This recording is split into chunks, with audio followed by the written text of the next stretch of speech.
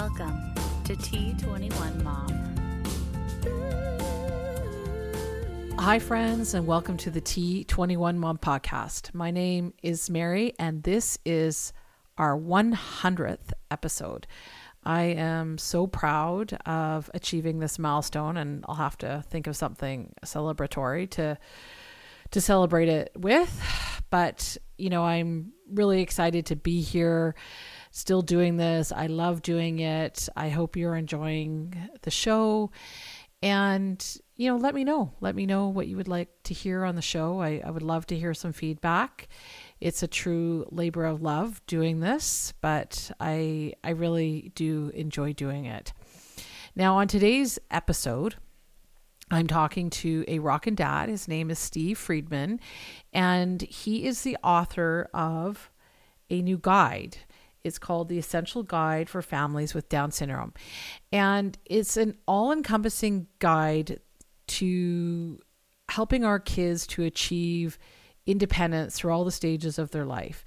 It's a little bit of a longer episode, so I don't want to keep you here too long, but it's full of lots of great information, and we'll tell you at the end how you can get a copy of this guide. It's fantastic. I think everyone should have a copy because it is, as we talk about, never too late to start.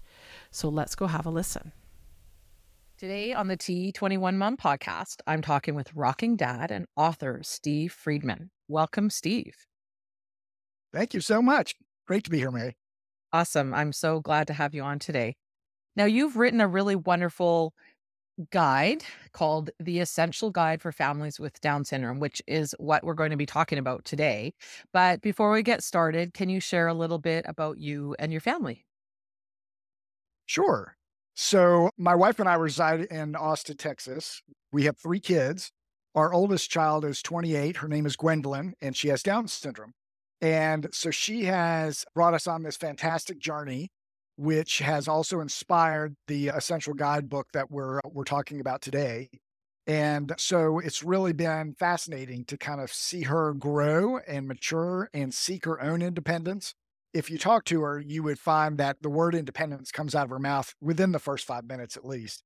And she's just passionate about it. And I just applaud her. And as many of us can probably attest to, our kids are full of surprises, and really she's always left us surprised at what she can do, yet she continues to reach for more. That's wonderful.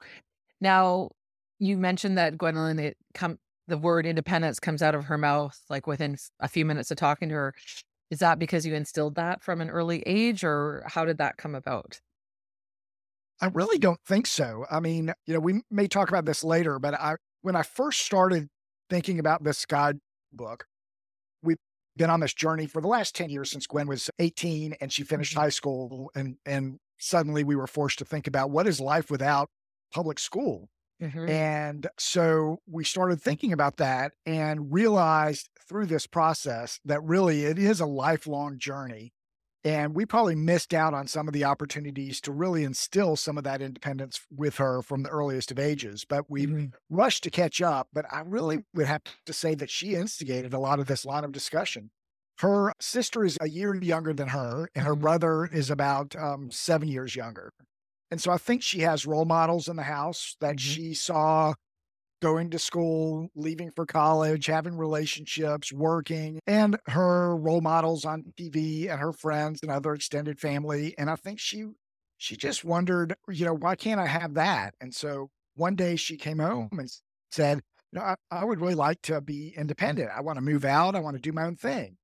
And so we sat down in the kitchen with a big butcher block piece of paper and put it over the counter. And we said, okay, tell us more.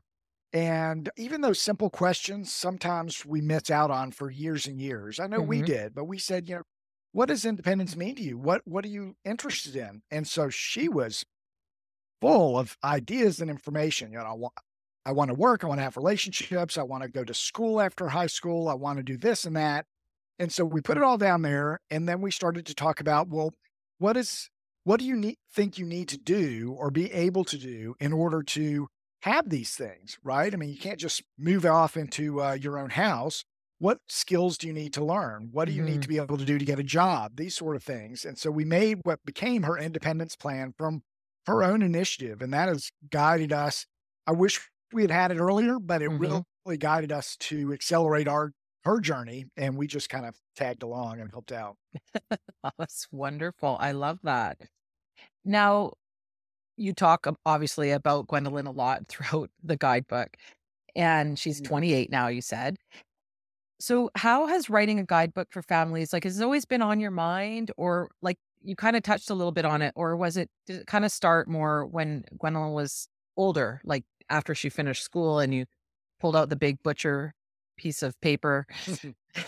Right. It's more recent, I would say. Mhm. So when I was a kid, I used to write a lot and loved to write, thought I was going to go into journalism. My dad used a more logical, rational approach to convince me I should go into business instead of journalism. Might not have been wrong there, but I missed out on, what was my passion at the Mhm. time. Anyway, I spent 30 years in the energy industry in Texas primarily. And when I retired about 5 years ago, I decided I wanted to dabble in writing and see if I still had an interest in it. And so from there, I started to enjoy it. And I thought about what I wanted to write. And one of the books I really wanted to write at that point, Gwen was already out of high school and Mhm. we had already had this sort of conversation about independence. And so one of the books that we thought about writing was about her journey. And so it really started recently. However, I must say, what we thought the book might look like 5 years ago or so is very different from what it's actually become. Okay. And we've realized that there's so many different paths, right? So being a person with Down syndrome or a family with Down syndrome, as I say, Mhm. doesn't mean we're all the same by any means, or that we have the Mhm. same path or dreams or issues. We all have different ones. And so I realized through this writing and through Gwen's own independence that there were different paths. And so we felt like this wasn't going to be a memoir about Gwen and her story, although her story is woven into the pages Mhm. of the book. But we really wanted to represent other families and other experiences so that ultimately the objective was to help other families to carve out their own independence plan. So we didn't want the book to say, here's what we've done, so you need to do this. Right. But here are a lot of different items you should think about. Here are Mhm. some options on each one. And depending on your family situation and your interests, you may choose something very different. But we really advocated thinking about that and creating an independence plan that's right for you and your family, as opposed to not doing that and maybe missing out on a lot of great experiences and opportunities for the whole family. Mhm. Yes, and I will talk more about, excuse me, the book, but yeah, I thought it was very thorough and I loved how you gave like different perspectives throughout the book. I thought it was wonderful and can really like it gave me lots of things to think about. I mean, my daughter's only 10, but Mm, I realize these things need to start early. Like you mhm, said, you Gwendolyn finished high school and I've heard this time and time again where parents, their kids with Down syndrome, they finish high school and it's kind of like jumping off a cliff. There isn't really a lot yeah. in place for our kiddos. There's so much less structure. And, I've always been thinking, well, you can't wait until then to do something. You have to be planning prior to that and get things in place for that for when they do finish school. Because I think it's in the States, I think you can go up to 22, I think. Is In that most correct? states, yes, up to 22, right? Okay, and here I think it's only 19. So, yeah, so there's a good few years there that's different and then also those 3 years could be more like they could be maturing more and stuff, and I kinda wish Mhm. we had that option where they could stay in school longer, and we don't really have that here. So, I think it's just so important to have a plan in place for when our kids leave high school. Yeah, that was another thing that changed along our path of writing the guide was that I think we expected it was primarily a transition sort of book for people that were finishing high school and were kind of wondering what to do next. But as you've just mentioned, the process really starts many years earlier. It really Mhm. should start at basically at birth, not Yeah. only because there are some financial benefits that in many U.S. states you need to get in line on because wait lists can be decades, Yes. but also because I think it's really critical from a mindset and skill development perspective. I mean, we're all a bit taken aback usually by the fact that our child is born a little bit different than we might have anticipated. And that's always a traumatic period for everybody. However, I think many parents are surrounded by limitations. Okay, this is not what I expected. They're not going to be able to do this. My expectation of being able to do that and so forth has now changed dramatically. And there's a mourning period, and that's all expected and normal, I think. However, I think especially these days, there's so many opportunities for the individual with Down syndrome and for the family. I mean, and there are people that are going to college. There are people that certainly have very meaningful jobs. They have relationships and even get married. They live on their own. I mean, all these things are not rare anymore. There's lots of opportunities. But I really think it's important to think about those, research them, and incorporate them into the expectations for your loved one and for the family from an early stage. Because if we become very protective and we think about the limitations, and then suddenly high school finishes, feels like they're falling off the cliff, and now we're going to turn that switch to say, now I'm going to remove these limitations and go for these opportunities. Really hard to change on a dime like that. And many families just find that they're stuck for a long time. So incorporating that perspective in at an early age not only means we expect that she or he is going to be able to do these things, but we're building the skills to be able to do that. And that the self-advocate also expects that their dreams are really important and that they can achieve those dreams. But it can't happen overnight and with a flick of a switch. And so starts early, like you were saying. Yes, and I like what you said. Like you have to, like there's building steps, like building stones. It doesn't just happen. Like you don't just flick on a switch and then it happens. And I think most of us realize that, but it can be a little bit daunting. So, like I think for a lot of parents, and maybe yourself included, like planning for the future of our kids, it can often be a little bit scary and daunting. My daughter is an only child. She also has autism, and I'm an older parent. Like, where does somebody start? Well, that's a great question. And I think it's a question that many people ask, regardless of how old their loved one is, because the process seems mysterious and overwhelming. And so a lot of people decide, well, I'm not really going to start, or I'll just keep pushing it off. She's only 5 or 10 or whatever. And so I don't really have to do anything right now, but it's so overwhelming. I think the best place to start is first to really listen and learn. So talk to other families that have people with Down syndrome of various different ages, ones that are similar to your age to find out what they're doing, but also definitely talk to other families where their child is older and maybe in their teens or certainly as well, to find out what have they done and what are their experiences. If it seems like it's kind of a negative discussion, I would move on and find those other people that have a very optimistic, positive approach. Because that's the opportunities in the world that we live in today. But really to listen and learn, I think, is the first thing. Then it's the second thing I would say is to plan. So once you kind of gather all these things, to really think about, well, what are the opportunities, depending on the age of your loved one, to really engage them. What are you interested in? Now, a 5-year-old may not have that much of an idea of what their future might be, but as they get older, to continue to have that conversation, you can certainly observe what they're interested in, but to start to make sure they're involved in those kind of discussions and begin to plan. So I think if we plan, although the plan may change, as they say, that at least it sets out a roadmap that we can think about things and start to break them down into smaller pieces. And I think that's the third part I would say, is to really break it into these small pieces, because otherwise it looks really overwhelming. So what are small things I can do?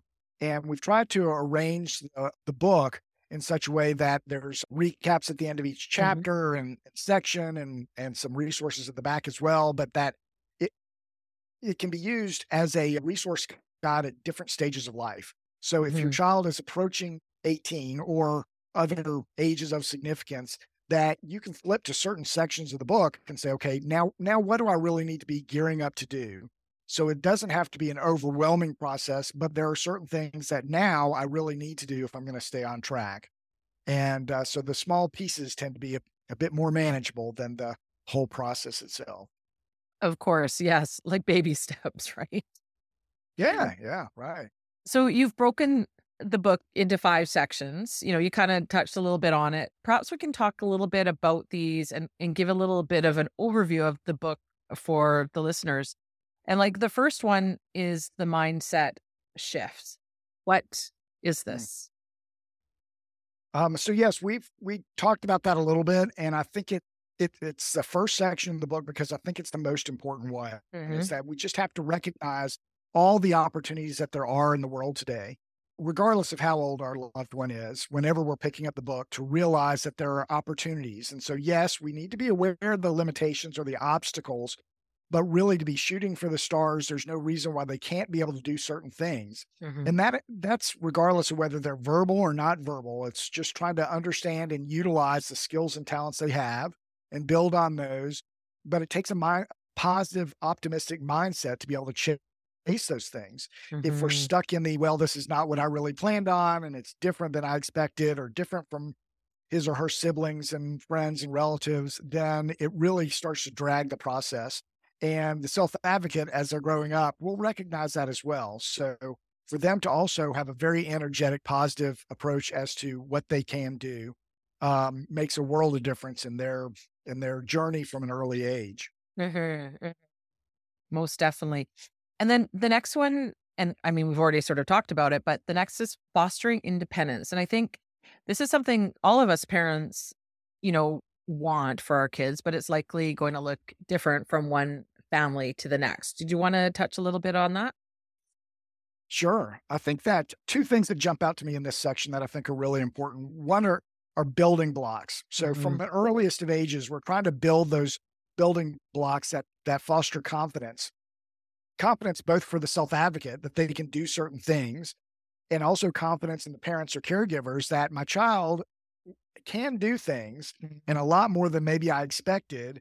And so I'm going to give them more rope to kind of try things out and experience things. And that even though we're always protective of all of our kids, and certainly there's rationale that we may be more protective for the more vulnerable kids, that we really need to help them build skills. So those are skills like choice, problem solving, and initiative.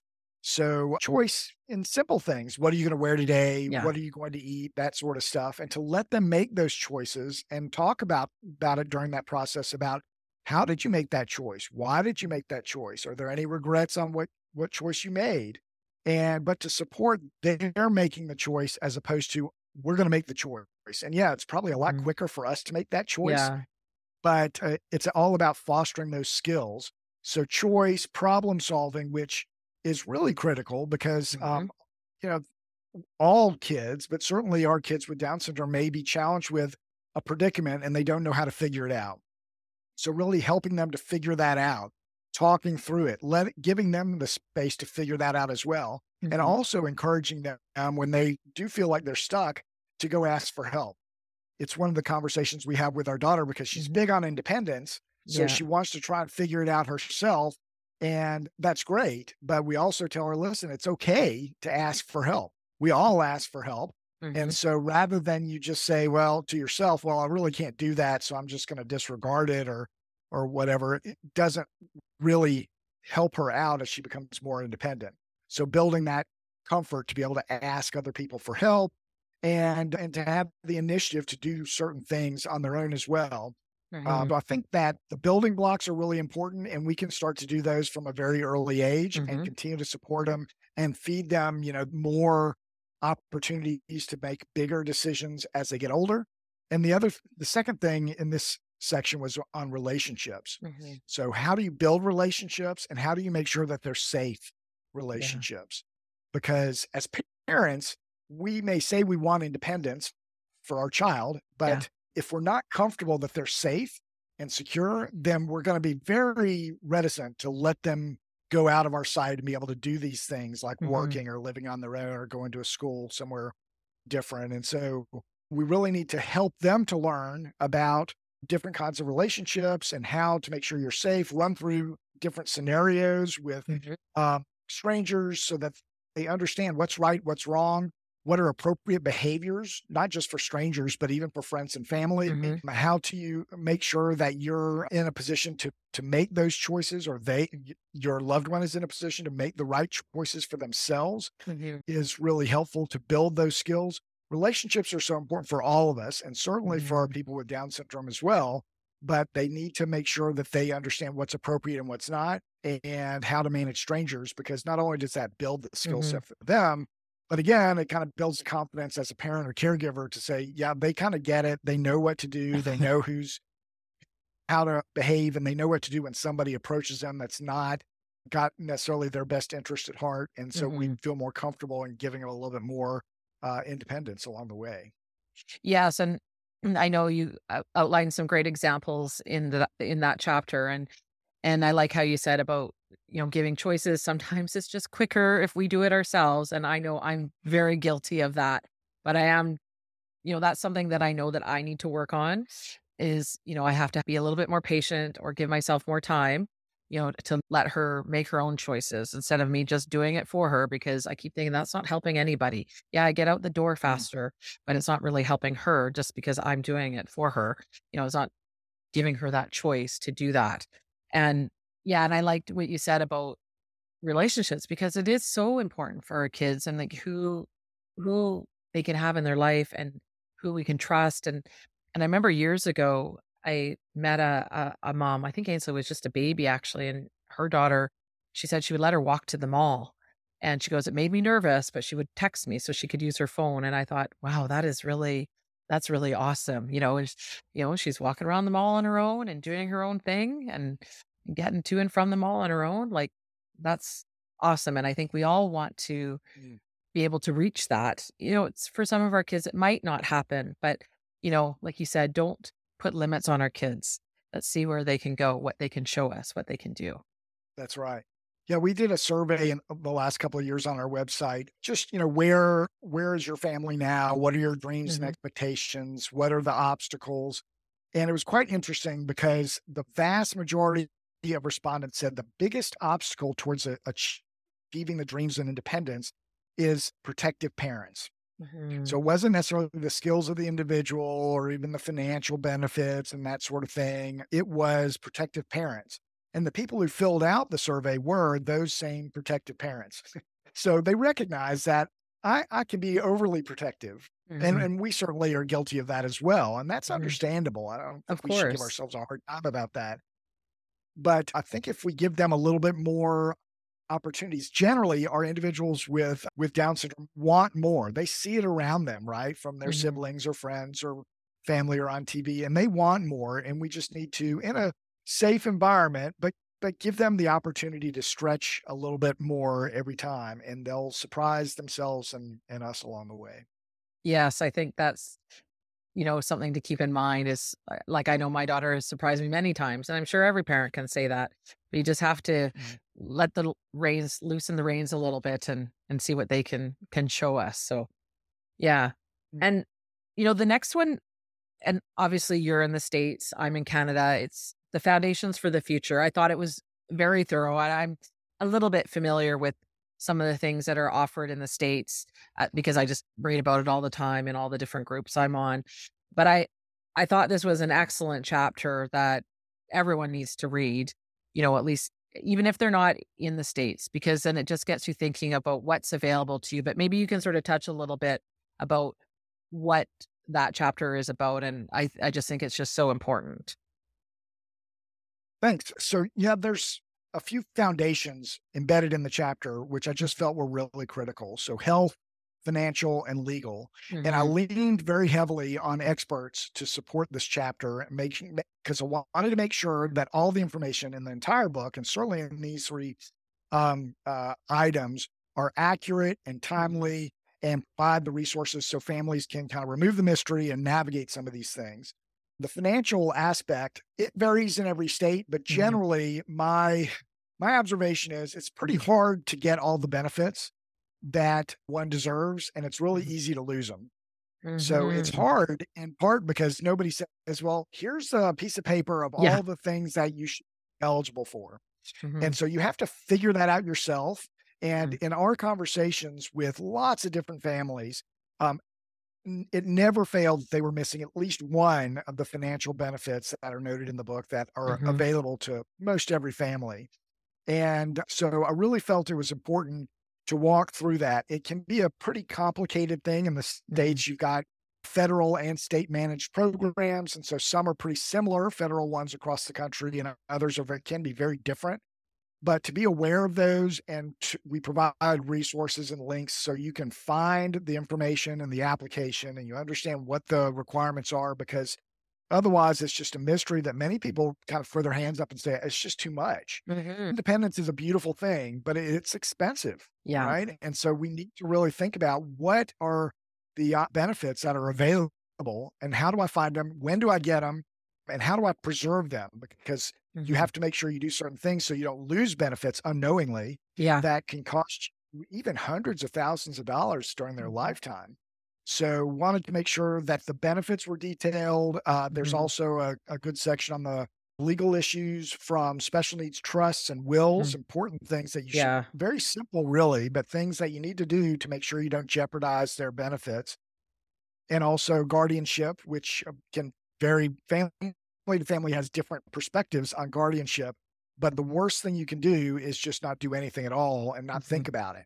So you should Mm-hmm. at least understand, go through the pros and cons of having guardianship versus not, and some of the other alternatives, and make a conscious decision that is right for your family. Mm-hmm. And then the other item in this section that I thought was just really important and surprised me as a parent of a 20-something-year-old at the time was all the different health risks for adults with Down syndrome. So most of us are probably very familiar with the health risks for babies because we've all kind of been there at In this there. Yeah. stage. And, some families have more of those issues than others, but we're all became familiar with them years ago. Mm-hmm. But there's a lot of different health risks that are quite prevalent, at least twice as likely in the Down syndrome population than the general population. In some cases, as much as 7 times as likely. Mm-hmm. So some families are very familiar with things like obesity and sleep apnea and hypothyroidism. Others may not be, especially if their kids are younger. And I felt the chapter was important because we, the parents and caregivers, have to be the greatest advocate for our son or daughter. Yeah. And it's important we develop relationships with doctors that are trusting in both directions. And in most cases, we need to be sure we fill that role to help educate our doctor. Mm-hmm. So they may have seen other people with Down syndrome or they may even be in a Down syndrome clinic, which is fantastic. But still, we know our child best. And oftentimes, the doctor will look at certain conditions and say, well, that's probably just because they have Down syndrome. Yes, I've heard Well, that so many times. yeah. And so we don't actually address the particular issue. And sleep apnea, for example, can be very dangerous. So they can say, oh, it's just narrow passageways. Yes, but sleep apnea can be very dangerous and can really promote a lot of other issues.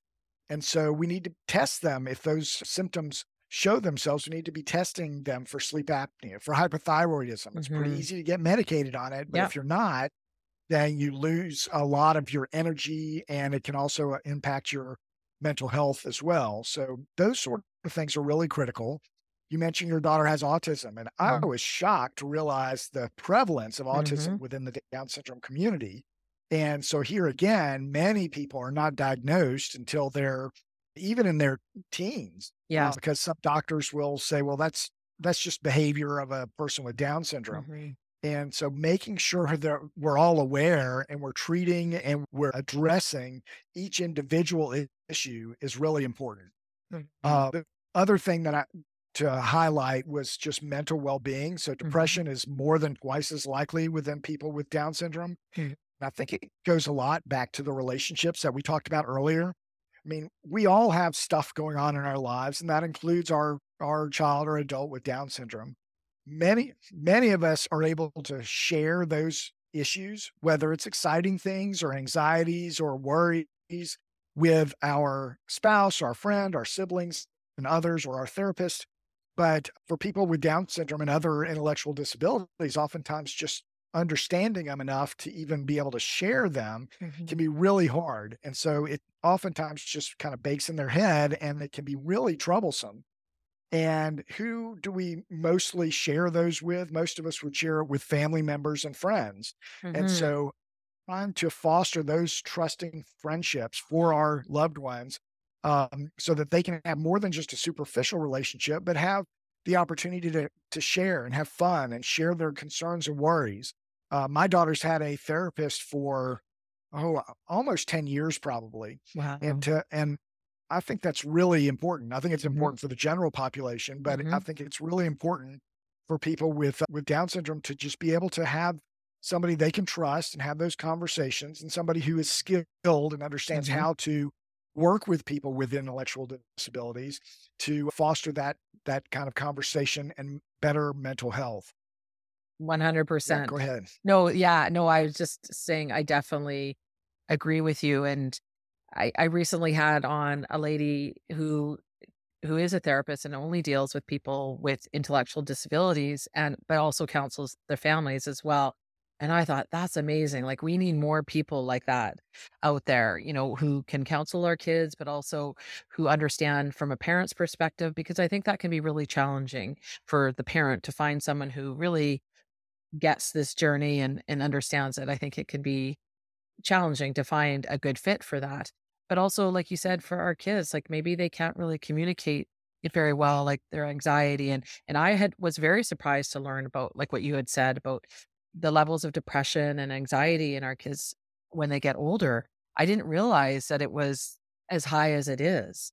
And, Mhm. which is kind of a little scary, and it causes me anxiety thinking about it, wondering how my That's right. girl, like, is she gonna feel that way when she's older? And, she's a little bit verbal and we're working hard on it and working hard on her communication. But like you said, and just the prevalence of autism, I have heard so many stories of families where they didn't get a diagnosis until they were in their teens.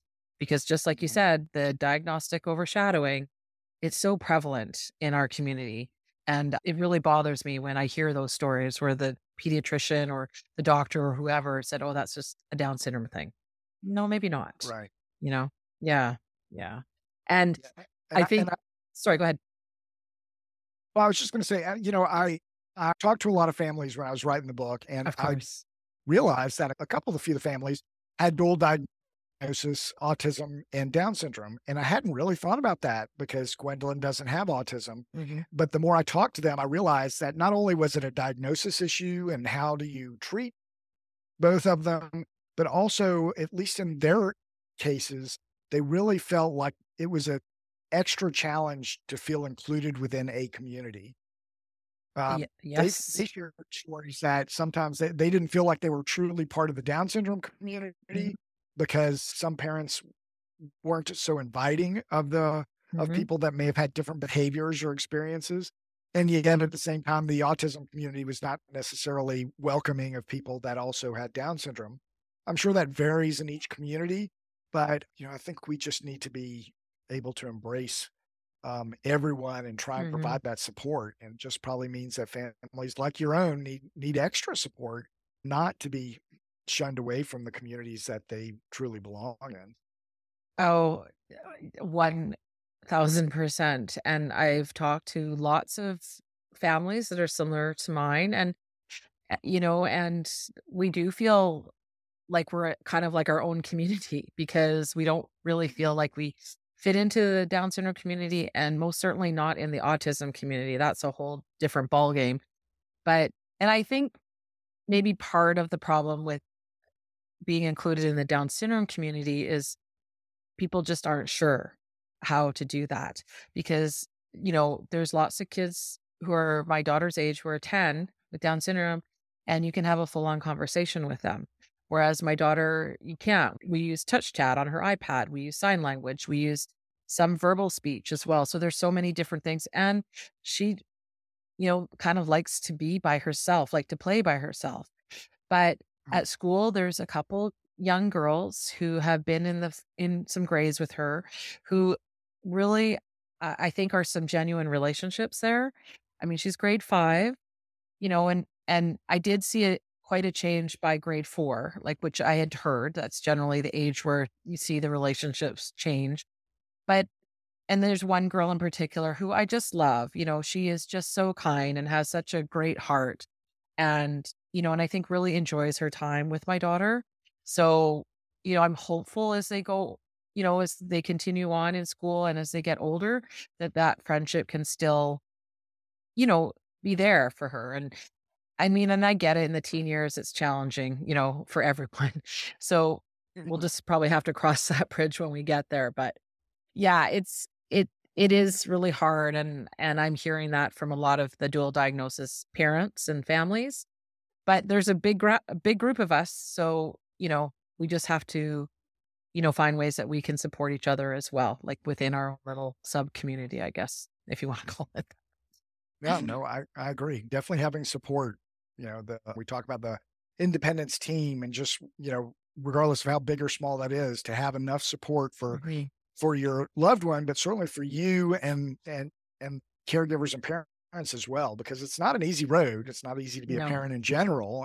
Mhm. And so we need that support and the ideas and people that'll help pick us up and also push us forward. So, Mhm. yeah, Ye kudos. I like that, throughout the book you said about the independence team, because it does take a village, but I think you're right, is like pick the people that you feel will be there, help to support your child kind of, I think, throughout their life. I mean, that's going to change, I think, a little bit over time as Mhm. your child gets older and you have different experts come in and so on. Cause I remember chatting with one lady and they had like a board, she called it. And every year she would send out like a letter to update, about what their kids were doing and, just any changes and things like that. And I thought that was such a great idea. Same as like the independence team, is to build your team. And so that people who are on it, they know what's going on with your kid, because if, when I had my daughter, I'm a single mom by choice, but I do have a partner now. But at the time, prior to Dennis coming into our lives, I was so concerned about what would happen to my daughter if something happened to me. And like you mentioned about having a will and getting financials in place, because that was just so important to me. Didn't really understand a lot of the stuff, but I got that in place so that I could rest assured that if something were to happen to her, she wouldn't just end up in the system. I mean, I had confidence that my family wouldn't allow that to happen, but I also had to make sure she was protected legally. And I think we all have to do that for our kids. And it's so important to have like a will. And I've talked to Mhm. other families where the child was older, it was a sibling, and he didn't say where the child went to after the parent passed away. And it just causes just so many headaches and Yeah, that's right. challenges. It's not a Yeah, great thing. on top of everything else in those sort of situations where people are mourning the passing of somebody or somebody who's just become disabled and is not able to take care of a child, that on top of all that and the grieving and so forth, that you have this placement issue. And we can assume, yes, Gwendolyn's siblings would take care of her and that sort. But if I don't have a legal document that Mhm, says that, then we can be tied up in court for a long time during this mhm. very difficult period, especially for everybody, but especially for our daughter with Down syndrome. And so we just wanted to make sure that we at least took that issue out of the equation. Yeah, and it just makes it easier for everybody. It's just one less thing to Right. really worry about. Yeah, it's just Mhm. so important. And I thought it was such a great chapter because like you said, you consulted experts, and I thought it was really thorough. And like you said, generally everyone's always missing something.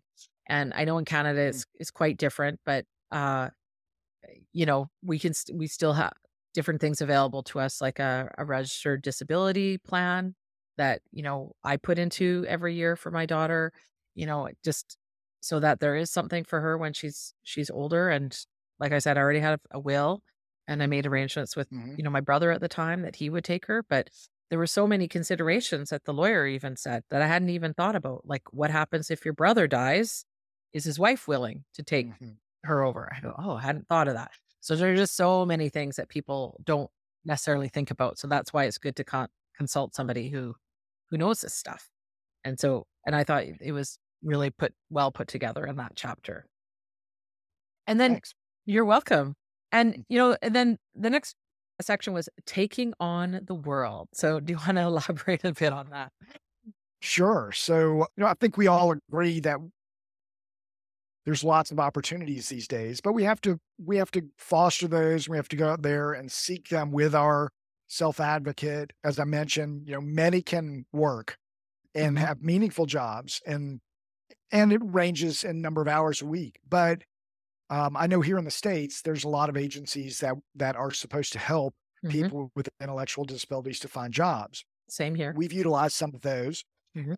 And in all cases, in our experience, we eventually found that that was not really going to work because they just weren't dedicated to trying to find Mhm. the right places. Yeah. Maybe others will have better opportunities and situations than we had. But eventually we realized we had to roll up our sleeves, create a resume, and start Mhm. marching around to local businesses with Gwendolyn to find not a job, but the right job.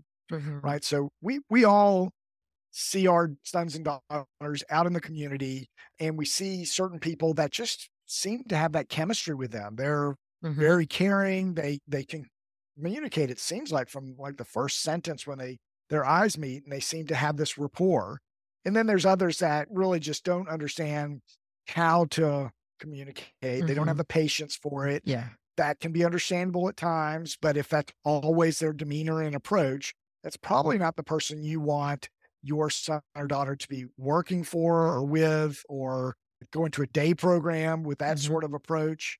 And so we have to go out and find the right people. And when we find that right arrangement, then it can be just golden. But we also have to recognize that, especially with work, that we're not offering a charity. I think a lot of people feel like Yeah. a lot of people in the Down syndrome community feel this way. And certainly a lot of employers will say, well, this is, it's a nice thing to do. So I'm going to go help somebody out. Well, that's great, but we're not asking for a donation and for charity.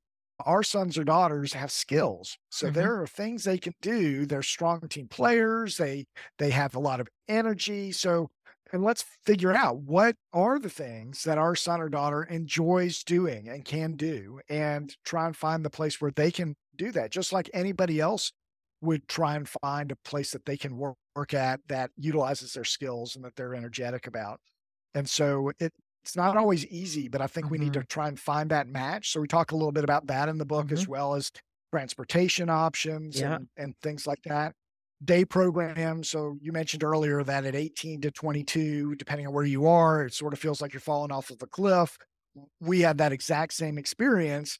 And many families find that, well, my son or daughter's going to come home now that she's Yeah. finished, he or she's finished public school, and they're going to sit on the couch and they'll run errands with me and we'll do stuff. But I really think that the runway for learning for our kids with Down syndrome is just so much longer. They may learn slower and Mhm. differently, but they continue to learn. And we have to provide that opportunity for them to do that. And if they stay home and they really don't have the challenges or opportunities to continue to learn different skills, whether it's academic or vocational or social, then they'll start to regress and they'll Mhm. lose things. And we've seen people that have lost they were able to read. Now they can't read. They were able to be pretty sociable and now they can't do that. So we Mhm. have to really find those opportunities in the community. It could be, there's lots of day programs in many, many cities around the Mhm. country. Some are really good and some are not. So you have Yeah. to really spend a lot of time to understand what you're looking for and what the options are, and who do you know that utilizes different day programs. But the opportunities to continue to keep our sons and daughters on this positive trajectory are definitely out there, but staying home on the couch is probably not the best option for any of us. Oh, yeah, totally. I definitely agree on that. And yeah, because we want to see our kids keep learning. And like you said, they can continue to keep learning. It might be at a slower pace, but that's okay. Just keep them, Mhm. I think a lot of it is we have to keep our kids engaged.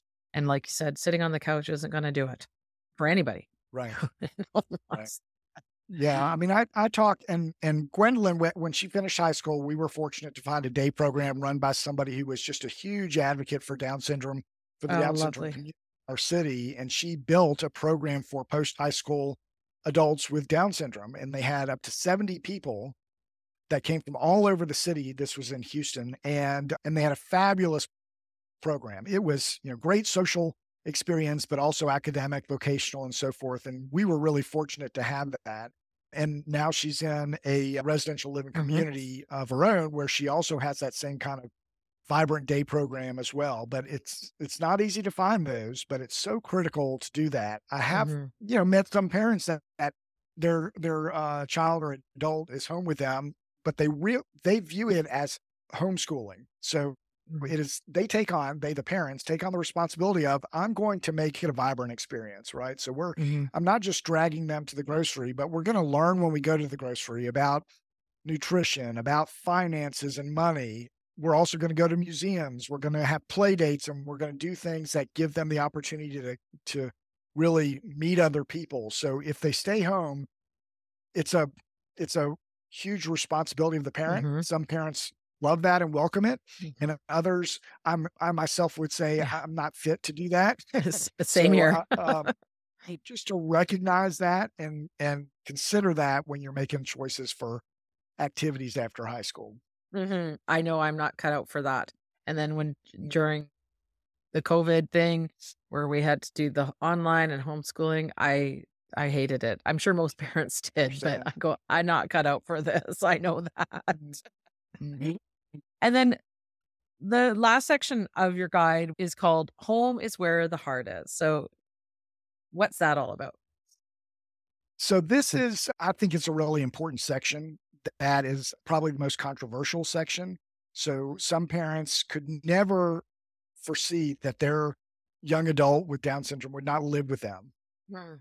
They feel like it's part of the obligation. When they were born, they're going to live with me. It's my responsibility, and so forth. And there's even a level of shame and embarrassment in even thinking about them not living at home.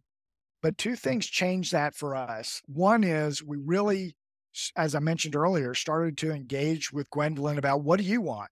So if we Mhm. flip the script and stop get out of our own parental heads about, what do I think I'm supposed to do, but what does my son or daughter really want? Then she wanted independence. She wanted to Mhm. move out. She wants to have a job. She wants to do all these things by herself. Good for So, her. and there's, I shouldn't be the one holding her back on those sort of Mhm. things. And then the other thing that we realized is that we weren't going to be around forever. Mhm. And, so we can all probably acknowledge that, but I didn't recognize how that's changed so much, even in our own lifetimes. So people with Down syndrome back in the 50s were living till, on average, like 10. Yeah, I know. And in the 80s, they were living to, on average, in the mid 20s. Mhm. So that was not that long ago. And my daughter's 28. So it really makes me think about what the situation was like. She was born in the mid 90s. So, Yeah. but nowadays, people with Down syndrome are living well past 60. Mhm. And so the opportunities are different and the challenges are different. And this is really kind of the first generation that is outliving their Mhm. parents or caregivers. So That's back to true. some of the legal stuff we talked about, Mhm. really important that we recognize that and make choices and decisions about them and their finances, because you've got to finance their life for a much longer period than you did just a few decades ago. Mhm. And who are they going to stay with? Where are they going to live? What does that look like? And again, we didn't write the book to say, this is what we've done, so you should do this. But I think it's Mhm. very important that you have this kind of conversation about, what are my options? So, Mhm. yes, they could live with me, the parent, but eventually they're not going to be able to. I'm not going to be able to take care of them. I might not even be around. And I'm probably not going to give them the most energetic environment that they deserve to be able to grow and learn. Mhm. So, really putting our self advocates first, I don't know that that's the best situation. Their Yeah. siblings may be another option, Mhm. but and certainly I know Gwendolyn's siblings would accept that responsibility, but that's not necessarily what they were planning on. And I'm not sure that's necessarily the best situation for Gwendolyn either, to be going wherever around the country, and that sort of thing. But other families may decide that's the right thing to do, in which case I would encourage you to have conversations with your siblings, make sure they understand what the responsibilities are so that they are prepared whenever that situation may happen, because it probably won't happen in a planned, methodical way. It's going to happen because of urgency or some catastrophe, unfortunately. And so it's really keeping that involved. And certainly more people in this generation are moving out of the family home and into some kind of community living. And there's a wide range, and we talk about that in the book, a lot of different options. And some families will find different options to be more palatable. Some have more vibrant day programs and others don't. Some are just residential and you have to find their own day programs. That may be fine. Some cities around the country have many options, and others, especially in rural places, may have very, very few options. But understanding what those are, some are public pay and some are private pay. And so what can you afford, and what's the opportunities, and what really provides the greatest opportunity for our loved ones to grow the way they can and will. And we just felt like those decisions were critical decisions for our family and certainly for Gwendolyn. And we as parents and caregivers and guardians wanted to make sure that we made those decisions with her when we could. So rather than wait until we're much older and maybe something comes up in the meantime, that she wanted independence. We had groomed her and she had prepared herself for that big step. She wanted to do that. So we started to look at a lot of different places with Gwendolyn and talked a lot about this until we found the right place. So we felt like it was a good opportunity for us to be involved in that conversation and to make a planned step rather than a dramatic change at the wrong time. So I think that it's the last chapter, but it's really critical to have the conversation and make whatever decision each family feels is right for them. And maybe that decision is reviewed every once in a while as situations change. Of course. Yeah. And I hadn't thought about it. You said that this is the first generation that's likely going to outlive their parents. And you're right. And because I always look at the families whose kids are older that are ahead of me to see where they're going on this journey so that I, can take and learn from them. And I remember when my daughter was a baby, a person said to me, you need to plan not just for while you're alive, you need to plan for her whole life, like after you're gone. And I hadn't, she was just a baby at the time. And I go, oh yeah, she's right. I hadn't thought of that. But like you said, and it can be expensive. So that's why it's just so important to plan. We want our kids to live their best lives.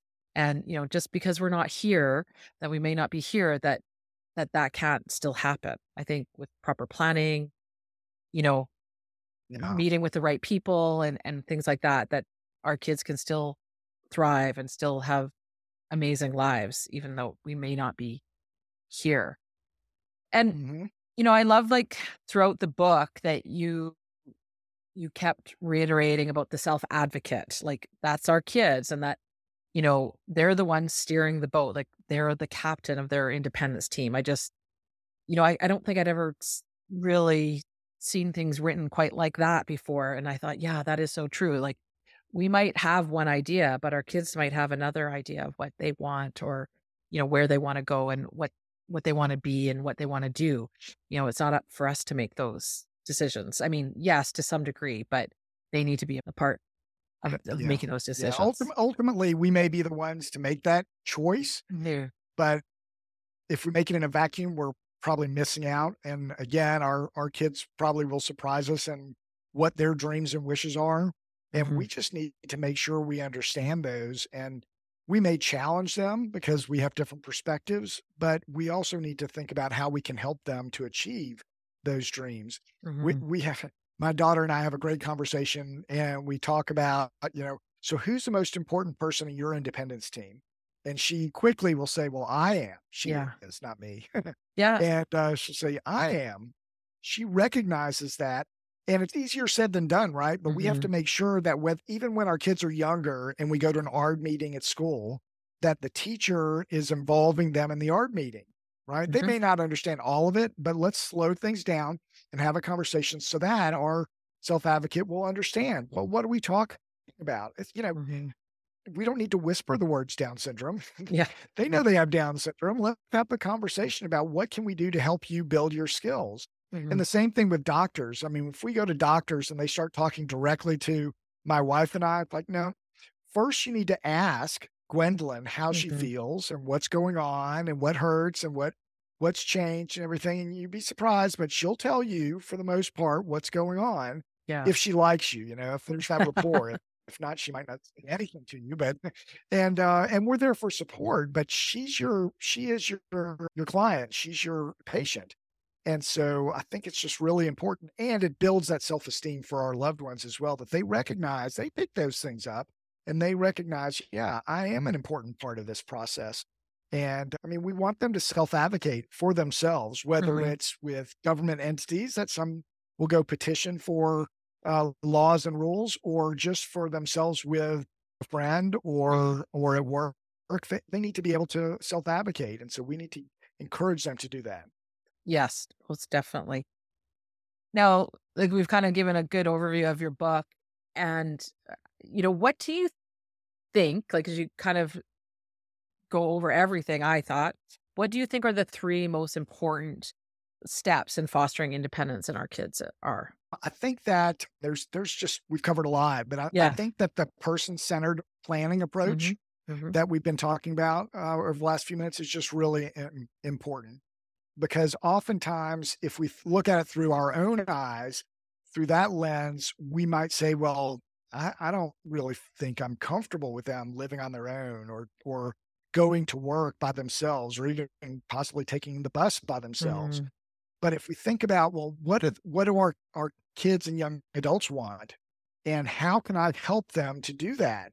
Right. So there's certainly were a lot of skills that we jotted down on this big butcher block piece of paper with Gwendolyn years ago that she didn't yet have. But we said, well, okay, let's understand. We need to learn these things. So we're going to practice. We're going to do checklists. We're going to practice them step by step. And she can learn all those things. And so putting them first is the most important thing. Otherwise, we're going to be heading in a direction that they don't necessarily want to go to. And we might feel as a parent, well, I'm doing my job because I'm doing what I think is right, but they're right there. And whether they're verbal or not, they can still communicate what their interests are and what they would really like. So I think that's the most important thing.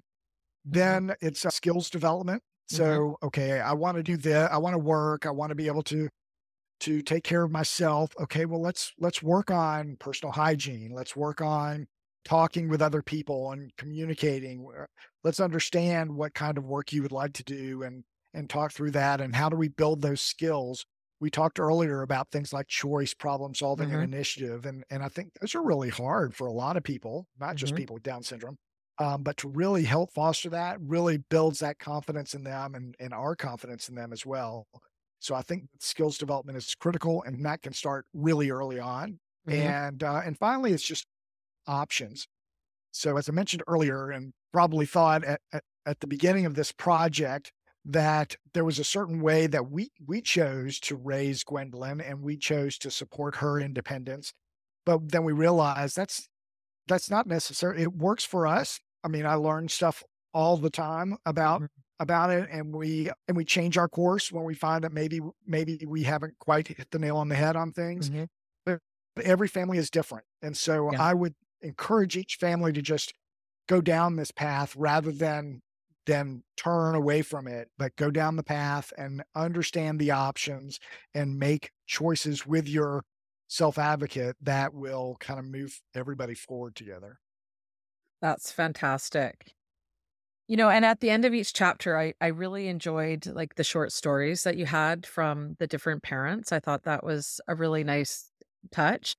And I actually, the one that talked about the dual diagnosis, I actually ended up contacting Rosara. I found her because she's kind of got a unique name. I go, I think I've seen that name around a few times. Yeah. And I contacted her after reading the story about her son, Ethan, because she mentioned, as we previously just talked about feeling alone and isolated. So I just wanted to let her know that I see you. I hear you.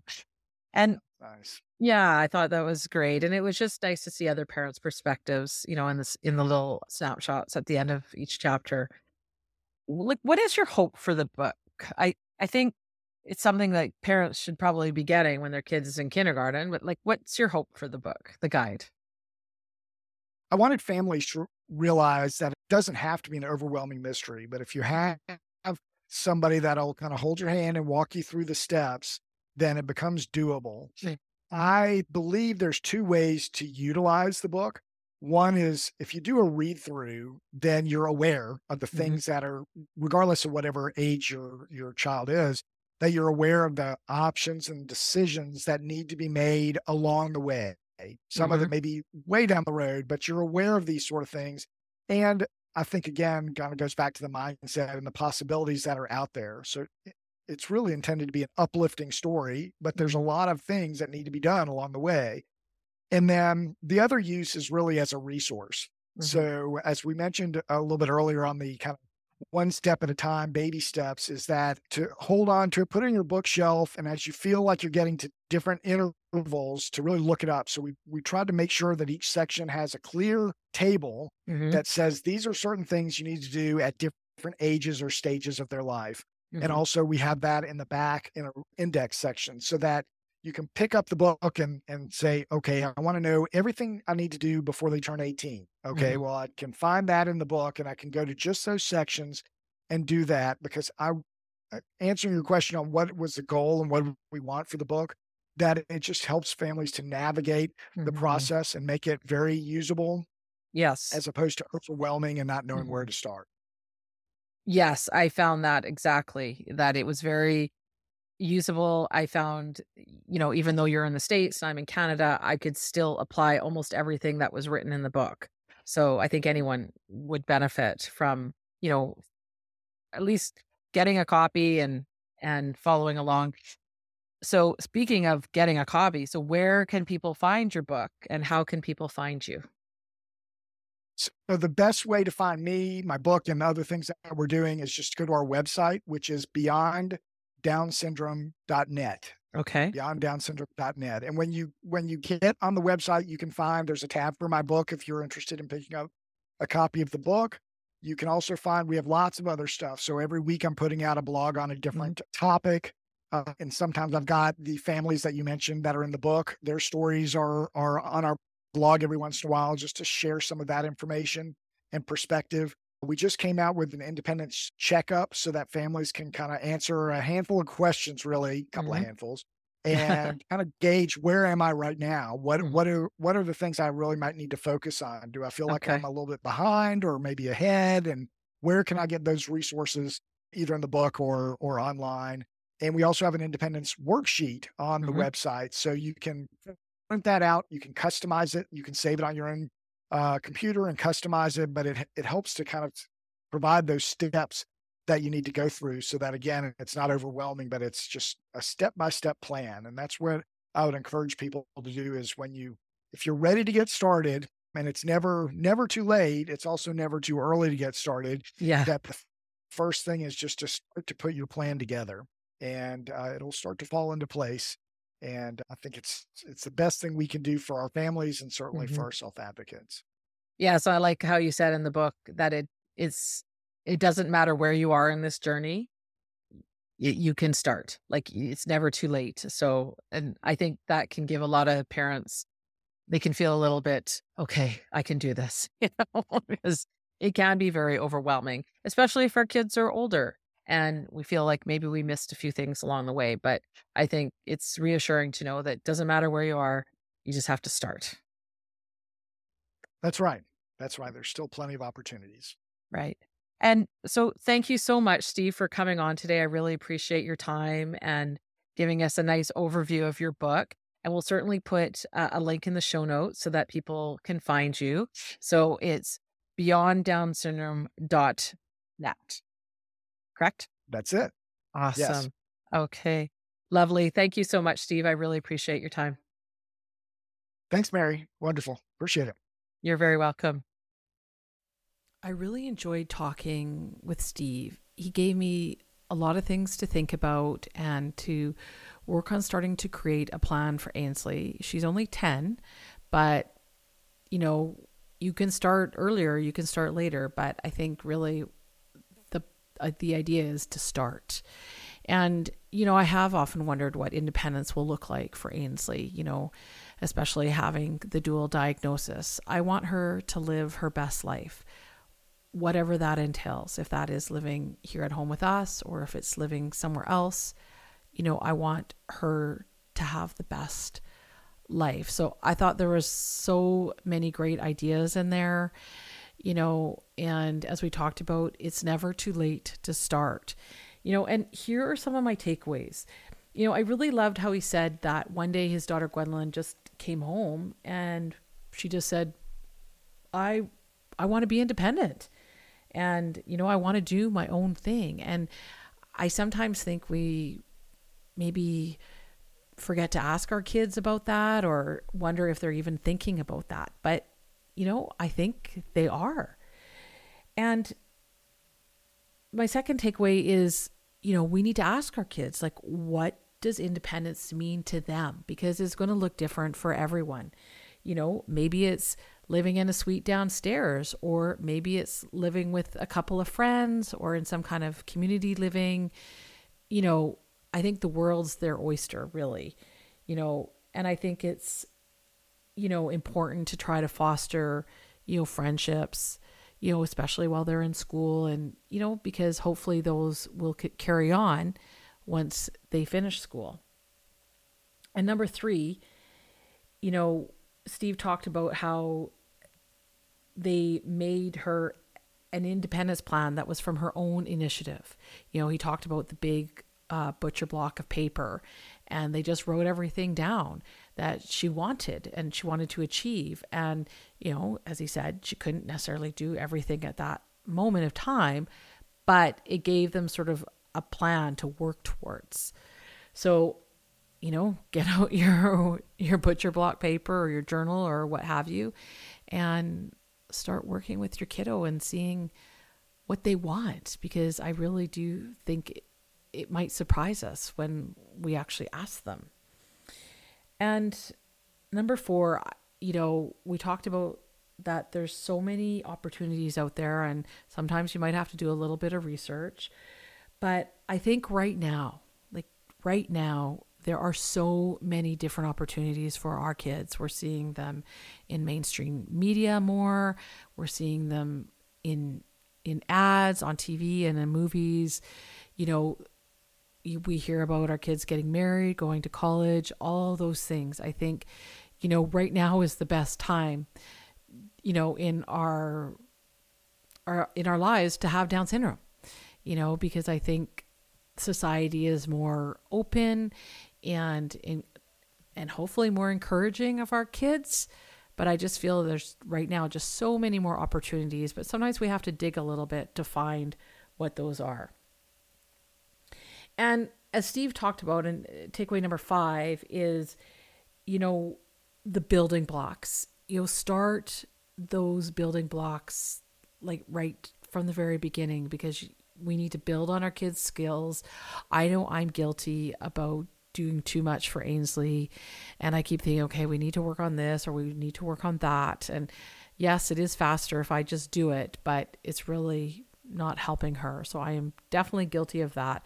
And I am definitely going to work much harder on really trying to foster those skills and help her more with just her independence and whatever that might look like. And,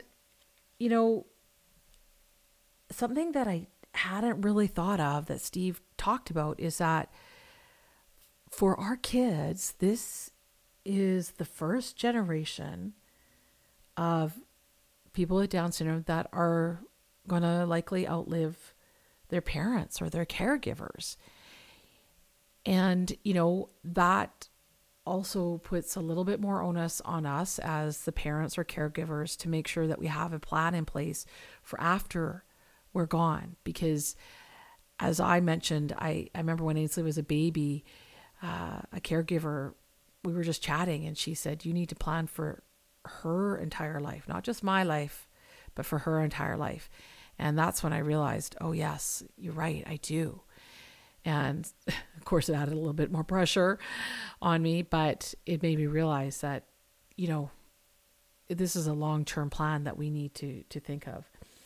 And, finally, the top 3 things that Steve talked about was, use a person-centered approach. It's about your kid.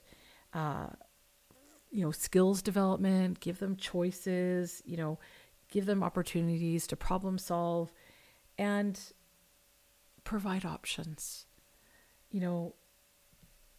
Find out what choices your child wants, what different options are open to them, and then we can build on that together and also encourage our child to build on that together. So lots of things to think about. I hope you really enjoyed this episode. And as we talked about it, you can get Steve's book at beyonddownsyndrome.net, all one word. And, he has lots of stuff on his website. Like he says, he blogs frequently about different topics and things like that. So go and have a look. And, thanks again for listening to the T21Mom podcast. And I would really love it if you would go and check out the new T21Mom.com website. It looks so much better. You can listen to the episodes there. I think you can even leave a review there.